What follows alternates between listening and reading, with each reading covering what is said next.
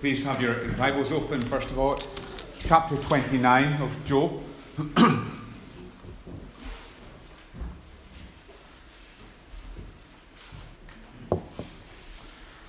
We gathered in Skye just over a week ago to bury a well-loved aunt. And as you do at such times, we reflected on what she had meant to us. My Auntie Peggy was a bright and energetic and winsome personality. She had a bright Christian testimony, which seemed to grow brighter as she neared the end of her life. And what lent such force to her witness and what made her such an attractive advertisement for Christianity was her practical Christianity. Like many of the great women of the Scriptures, she was one who was full of good deeds. Think of women like Lydia and Dorcas and so on. And that was the great memory that we had of her. And made us reflect also on how our lives too should possess that Christ-like compassion that is not sullied by an off flavour of sanctimoniousness, but is spontaneous and self-forgetful. A good life. It's good to reflect on what constitutes a good life. And a good life, a Christian who has lived a good life, always points us to Jesus. That's what we were reminded of at the funeral. And tonight's sermon looks at Job's last words. He will have a few words to say towards the end, but to all intents and purposes, he's signing off at the end of chapter 31. And his words are retrospective of his life. And with a great deal of self-awareness, Job reflects on how he has lived his life and what has been and what is most precious to him in that life. And it's in the light of the knowledge of how he has lived that his present suffering seems so inexplicable and, in fact, so unjust to him. We've rehearsed Job's situation often, and we're familiar with what he has gone through. A man who is both great and good has been shattered by one calamity after another. He has three friends who come to comfort him. A fourth will appear in the next section. The three friends turn out to be disastrous counselors whose commitment to the idea that if someone is suffering, it must be because of some gross sin in their lives. And this commitment to that idea leads them, in fact, to invent sins, offences that Job must have committed. And they call upon Job to confess these supposed sins and acknowledge that he's been guilty of some unspeakable evil. And as each of the counselors speaks, it's like another boxer entering the ring to slug it out with Job, who of course is physically and emotionally and spiritually so fragile. And yet one after the other comes and hurls all of these dreadful accusations and insinuations against this man Job, whose health is gone, whose skin is blackened, and whose life is seemingly ebbing away. All the time, Job is there sitting upon this dunghill, scratching his flesh with a shard, abandoned by his loved ones, and yet refusing to throw away his integrity and confess to sins of which he has no knowledge. And as Job comes now to conclude his defense, Job is reflecting on the life that he's lived and the blessing and respect he's enjoyed, but which are no longer his. And we're going to assess Job's words at the end of the sermon, but right now we bear in mind that Job is continually pointing us forward to the Lord Jesus, to the only truly righteous sufferer. And with that in mind, with the knowledge that Job is in some sense a Christ type, we can reflect upon what Job is saying here as an illustration, an inventory even, of the life that is good. A life lived well. Let's begin to work through then this inventory of a good life. And first of all, and most importantly, Job begins in chapter 29 reflecting upon his communion with God. Of all the things that he has lost, this is what pains Job the most. How I long, he says, for the months gone by, for the days when God watched over me.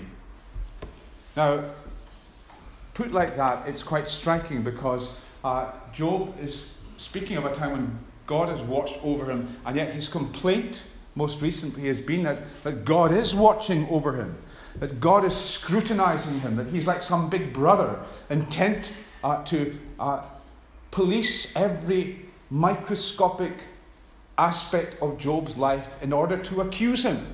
And he's felt suffocated by God's watchful gaze. Chapter 10, verse 14, if I sin, you watch me and do not acquit me. Chapter 13, verse 27, you put my feet in the stocks and watch all my paths. But there was a day, Job says, when I rejoiced in the fact that you watched over me. And although Job had never heard it, because he presumably lived before it, he was living with the reality of the Aaronic blessing on his life. The Lord lift up his countenance upon you and give you peace. The Lord look at you and bestow peace on you. And that had been Job's portion. That's what Job looks back on wistfully as having lost now. God looking upon him and in doing so giving him peace. God's presence had lit up his life. Job says, his lamp shone on my head, and by his light I walked through darkness. And again, it's the Aaronic blessing again, the blessing that Aaron and the priests would put on the people. The Lord make his face shine upon you and be gracious to you. And this had been Job's portion. He knew not only the Lord looking upon him, watching over him, but the Lord's light bringing grace to him. Job had known God as his friend. This is his testimony. His relationship with God had not been a formal thing, not been a distant relationship, but had been personal and domestic. And he speaks about that in these very homely terms. God's intimate fellowship blessed my tent, it is literally. Here's the man who's living in the reality of Jesus' words. Here I stand at the door and knock. If anyone hear my voice and open the door, I will come in and eat with him and he with me. Job knew that face-to-face communion with God, that domestic intimacy with the living God. And it's vitally important that we see that this is what is prominent in Job's thinking. This is the chief aspect of his life. And it's the loss of a felt awareness of God's presence that grieves him more than anything else. Job is never claiming that he's right with God because he's lived a good life, but rather he was a man who was right with God, and therefore from that relationship, that intimacy, flowed the good life that he will go on to recount. Job never claims to be sinless, but he's a man who's acquainted with sacrifice. We saw that at the beginning. And as we'll see in the last chapter tonight, he lived a life of continual repentance, of continual turning away from sin. And Job's reckoning of himself is confirmed by God's assessment, which of course is the only one that matters. And at the beginning, God speaks of Job as my servant Job. So Job was a man who knew the Lord in a real and in a saving way, who knew what it was to have personal intimacy with God. Communion with God was what he had enjoyed most, and the loss of that grieves him more than anything else. So Job begins with that. And then Job goes on to speak about the blessings that he had enjoyed. And he moves now to more material blessings. There's the blessing of prosperity and the blessing of public esteem. He had prospered. He had lived a life of happiness and prosperity. He had his children all around him. Great blessing for a great man like Job. And then he speaks of his wealth in this wonderful way, this wonderfully pictorial way. My path was drenched with cream, and the rock poured out for me streams of olive oil. It's that picture of superabundance. And Job was one of the wealthiest men in the world. God had blessed him. Now, at one level, Job is pointing to this as evidence of God's approval, because Job has no argument, in a sense, with his friends who are saying that God blesses those who seek to follow him. That's a recurring theme in the Old Testament. What he does object to is their insistence that there's always a direct relationship with how we prosper in this world and how we're serving God, or a direct relationship between us suffering and us sinning. And Job is the outstanding example of the fact that they do not always correlate, that our suffering has many, many different reasons. But he points to this evidence of God's favour in his life with thankfulness. God was good to him. And he's an example of that rare person, the man that God can trust with wealth. Jesus, our Lord, has told us that there are very few. How hard it is for a rich man, the Lord warned, to enter the kingdom of heaven. Riches can so easily turn a person's head. Our possessions can possess us. They can become idols. They can become the things on which we find our security. James warned the love of money is a root of all kinds of evil. Paul speaks of greed as idolatry in Colossians 3:5. Job, contrariwise, had acted as a faithful steward. God found in Job someone who could be entrusted with great wealth, who would steward great wealth, who would use it responsibly, and we'll see how he did that. But he had been blessed not only with wealth, but with the respect of his fellows. The people around Job, they admired him. They looked upon him and honoured him. Verses 7 to 25 of chapter 29 are describing the respect that was given to Job. When it speaks of the city gate in old times was the place where the elders of the city went. And they gathered together, they met together at the entrance to the city in order to adjudicate cases. People came to them and they conferred together and they came to a legal decision. Job was the senior and most honoured of those who gathered at the gate. Job did not need to push his way through the crowds as he went down to the city gate. The crowd parted like the waters of the Red Sea in front of him, as people moved away in respect and let Job proceed.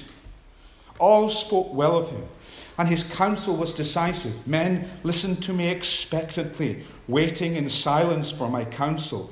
After I had spoken, they spoke no more. My words fell gently on their hearts. Verses 21-22. Such was Job, an honoured man, a senior figure. And it's a blessing to have someone like Job in places of responsibility. What a blessing it is to have someone who is honoured and respected, and who speaks words which are true in Parliament, in the General Assembly. Someone of weight and standard, a high standard, whose words carry the opinions of the others with them. Job was honoured by those around him. And yet, sadly, the reality is that many ministers, amongst others, hold such esteem poorly, and they are made celebrities in the eyes of some, and what happens is that they live a double life. They cannot sustain the respect and reverence of others in the way that Job did. Job was not ensnared by prosperity or popularity. And thirdly, Job's religion was practical. The reason that people spoke well of Job was because Job's life backed up his words. He was a man of integrity. Job was not held in esteem because of his business connections. Job was not the one whose funny handshake led you into all kinds of opportunities. Job was valued and esteemed because of his compassion and his justice. His religion was practical. James, again, condenses the religion that God approves as being one that's intensely practical. Practical towards key members of society who are vulnerable. James says, religion that God our Father accepts as pure and faultless is this: to look after orphans and widows in their distress, and to keep oneself from being polluted by the world. And Job was active in showing compassion to those very areas that the Bible picks out as being people who are most vulnerable. His act of compassion is described beautifully in verses 13 and 14. I rescued the poor who cried for help, and the fatherless who had none to assist them. The man who was dying blessed me. I made the widow's heart sing. I put on righteousness as my clothing. Justice was my robe and turban.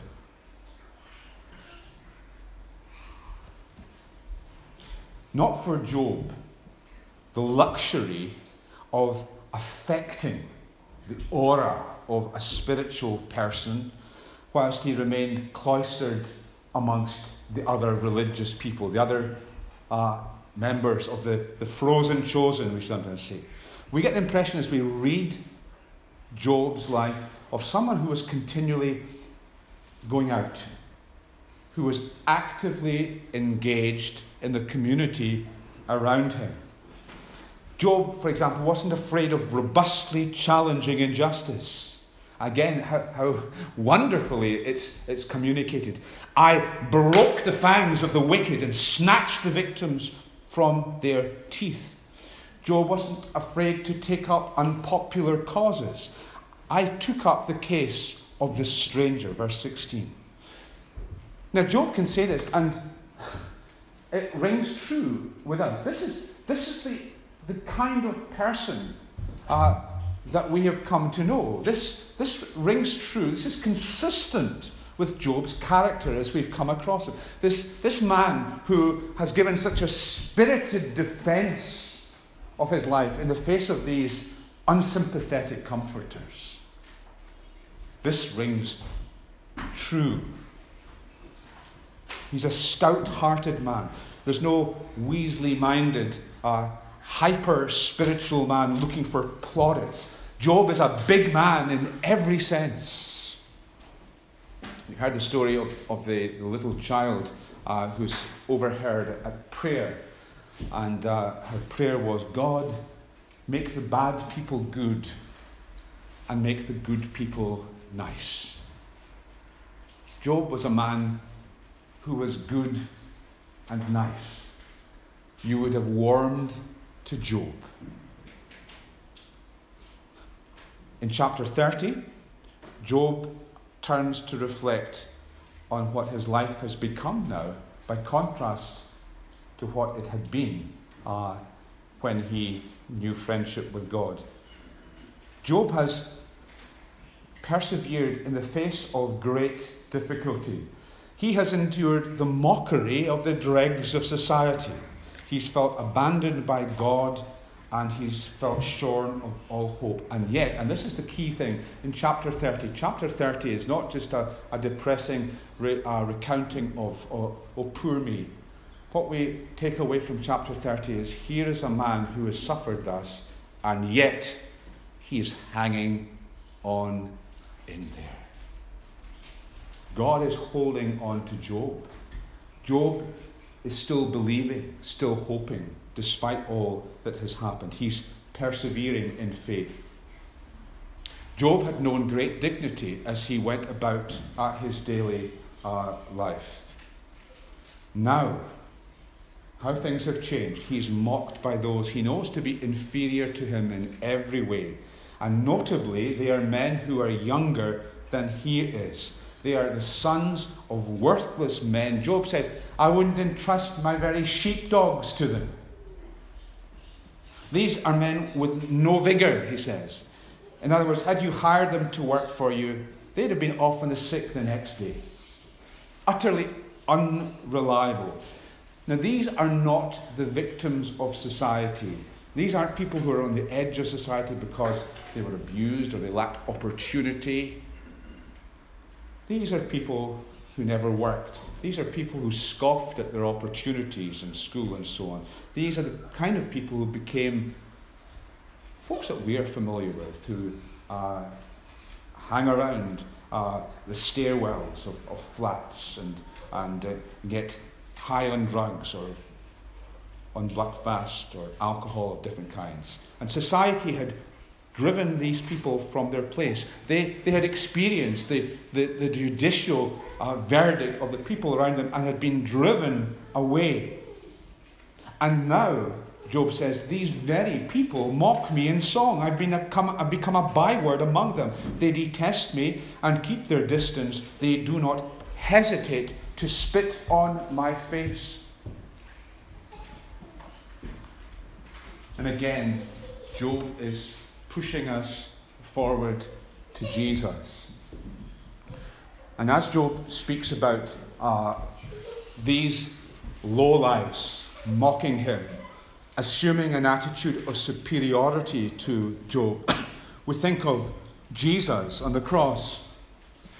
We think of the two thieves who had been, by their own admission, properly condemned, mocking the Lord Jesus. Both of them mocked. One repented.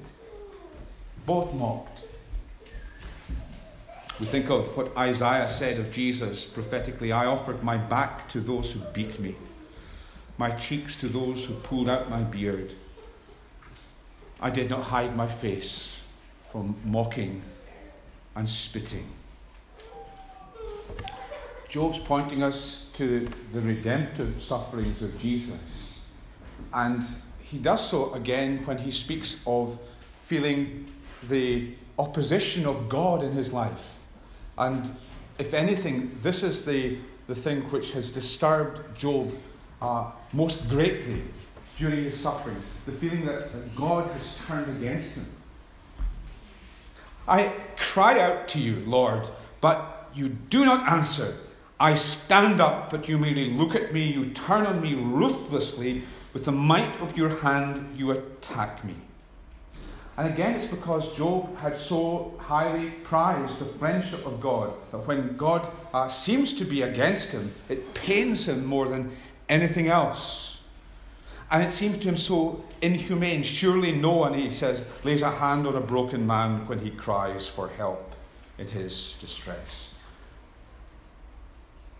The dregs of society have mocked him. God seems against him. And thirdly, all his hopes seem dashed.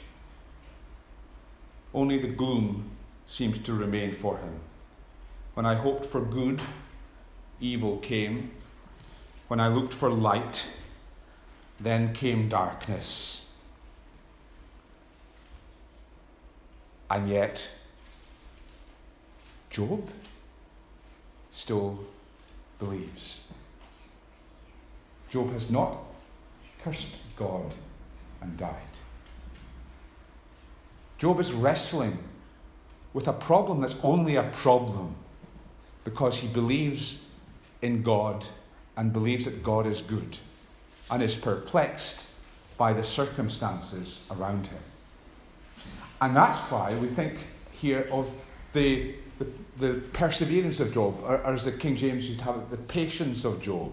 As we speak of someone having the patience of Job, it's the perseverance of Job in the midst of all of this opposition.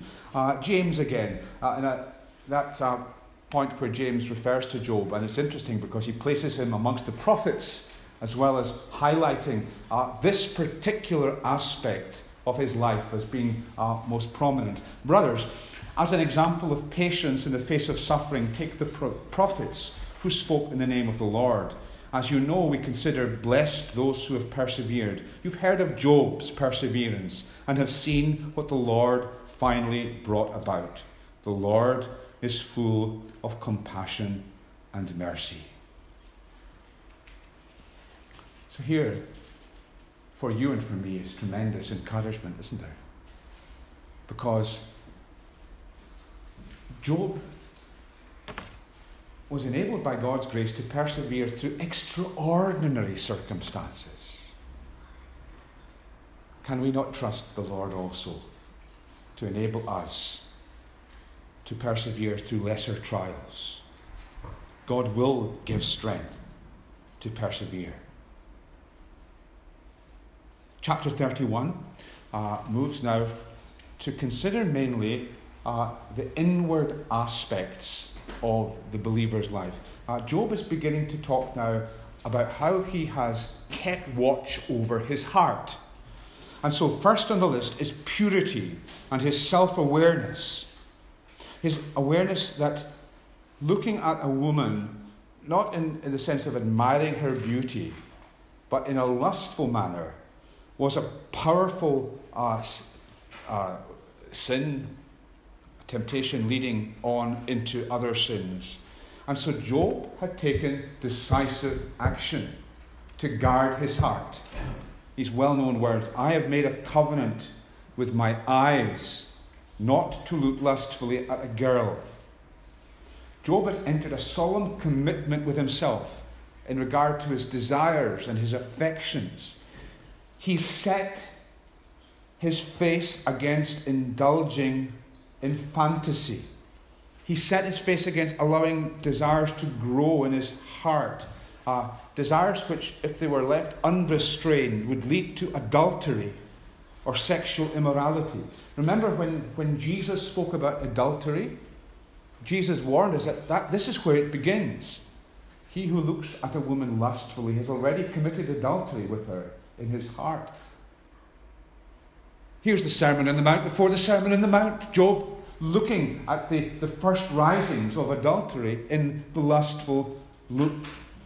That's a commitment to a challenge rather to all of us to commit in the same way, because if Job had to reckon on this temptation, how much more must we in a culture which is saturated with sexual imagery?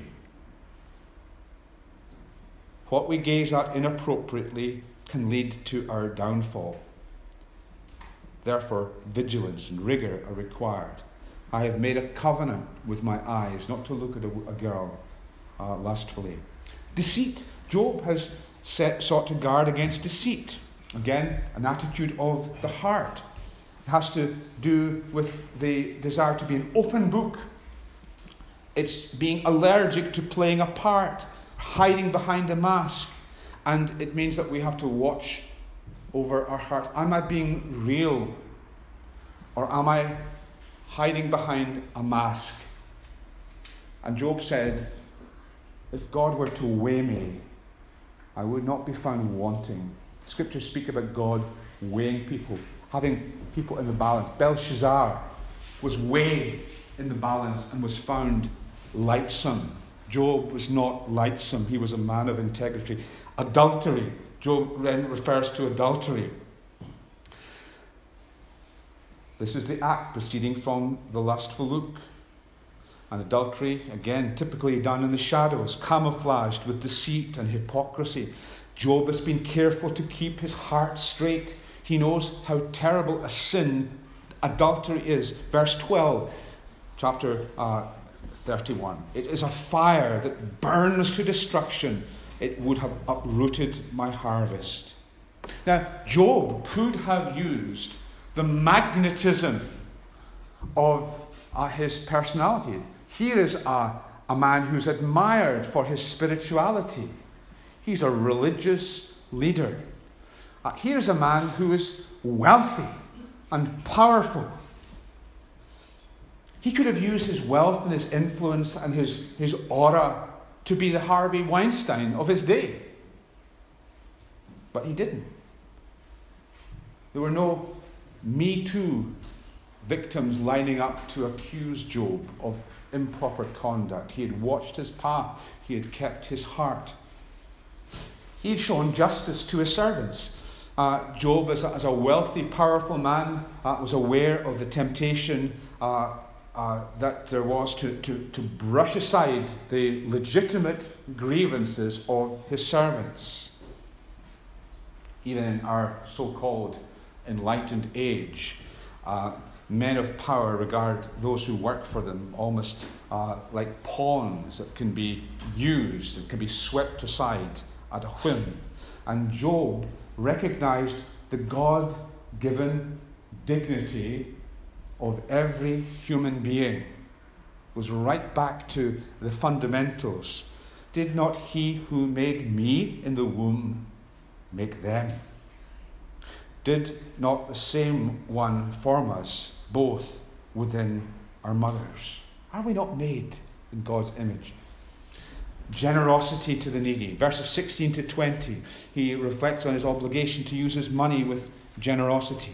It's a fact of life that the wealthiest people are very often the least generous proportionately. Job sought to aid the poor, the widow, the fatherless, the needy who lacked warm clothing. In other words, here's a man who is active in seeking out people who need help. He didn't shut out those who were less well off than himself. Next, there's the crime of exploiting the defenseless. He could have done it. May not have been noticed. He considers the subtle temptation that he would have had at the city gate when he was engaged in making decisions. If I have raised my hand, if I had given my vote in a certain direction against the fatherless, knowing that I had influence in court, there's a self-awareness there. Here is a man who is accustomed to reflecting on his life and his actions, making a god of his wealth. Surely for Job, here was one of the most powerful temptations to make an idol of his possessions. Comes about so subtly. Comes about when we make what we own our security, our confidence, our source of joy. But Job had not allowed his possessions to act in those ways. If I put my trust in gold, or said to pure gold, "You are my security." If I had rejoiced over my great wealth, the fortune my hands had gained, then these would be sins to be judged. The next one shows just how self-aware Job is. He speaks about vindictiveness. There's that German word, Schadenfreude, where you rejoice when somebody who has it in for you gets their comeuppance, and you have this kind of secret satisfaction that they've come a cropper. And Job is aware that would have been a subtle sin. He could so easily have been glad when people who had been a pain to him came across some misfortune, but he had sought to guard himself against that. Hospitality. He'd practiced hospitality again in the way that Jesus commended, not just to friends who could return the kindness, but to the stranger who had no room for the night. Job's door was always open. We could do worse, couldn't we, than use Job's inventory for ourselves? Would this not be a very practical way of examining our own hearts? This would be a very functional checklist. This is no superficial, formal accounting of one's life. It goes to the very root of things, not least in the last aspect which Job speaks about, which is his willingness to acknowledge sin. Many people who strive to live a good life make those efforts the basis of their acceptance with God. And when we're reluctant to confess our sin, that is a dangerous sign, because if you're reluctant to acknowledge sin, it could suggest that you are making your own efforts to live the good life the basis of your acceptance before God. And therefore, it would undermine that acceptance for you to acknowledge sin. You're not resting upon the righteousness of Christ, but your own righteousness. But Job made no pretense of being perfect. If I have concealed my sin as men do by hiding my guilt in my heart, because I feared the crowd and so dreaded the contempt of the clans that I kept silent and would not go outside. Here's Job considering the peril of pretending to be someone who is so intent on maintaining that impression of being the perfect individual that when they knew something was wrong, they stayed indoors, lest they be found out. Job hadn't lived like that. Like David, in David's later years after his sin with Bathsheba, Job too lived a life of open confession to God, and where it was appropriate, confession to other people. He never claims to be sinless. He does claim to be consistently and continually penitent.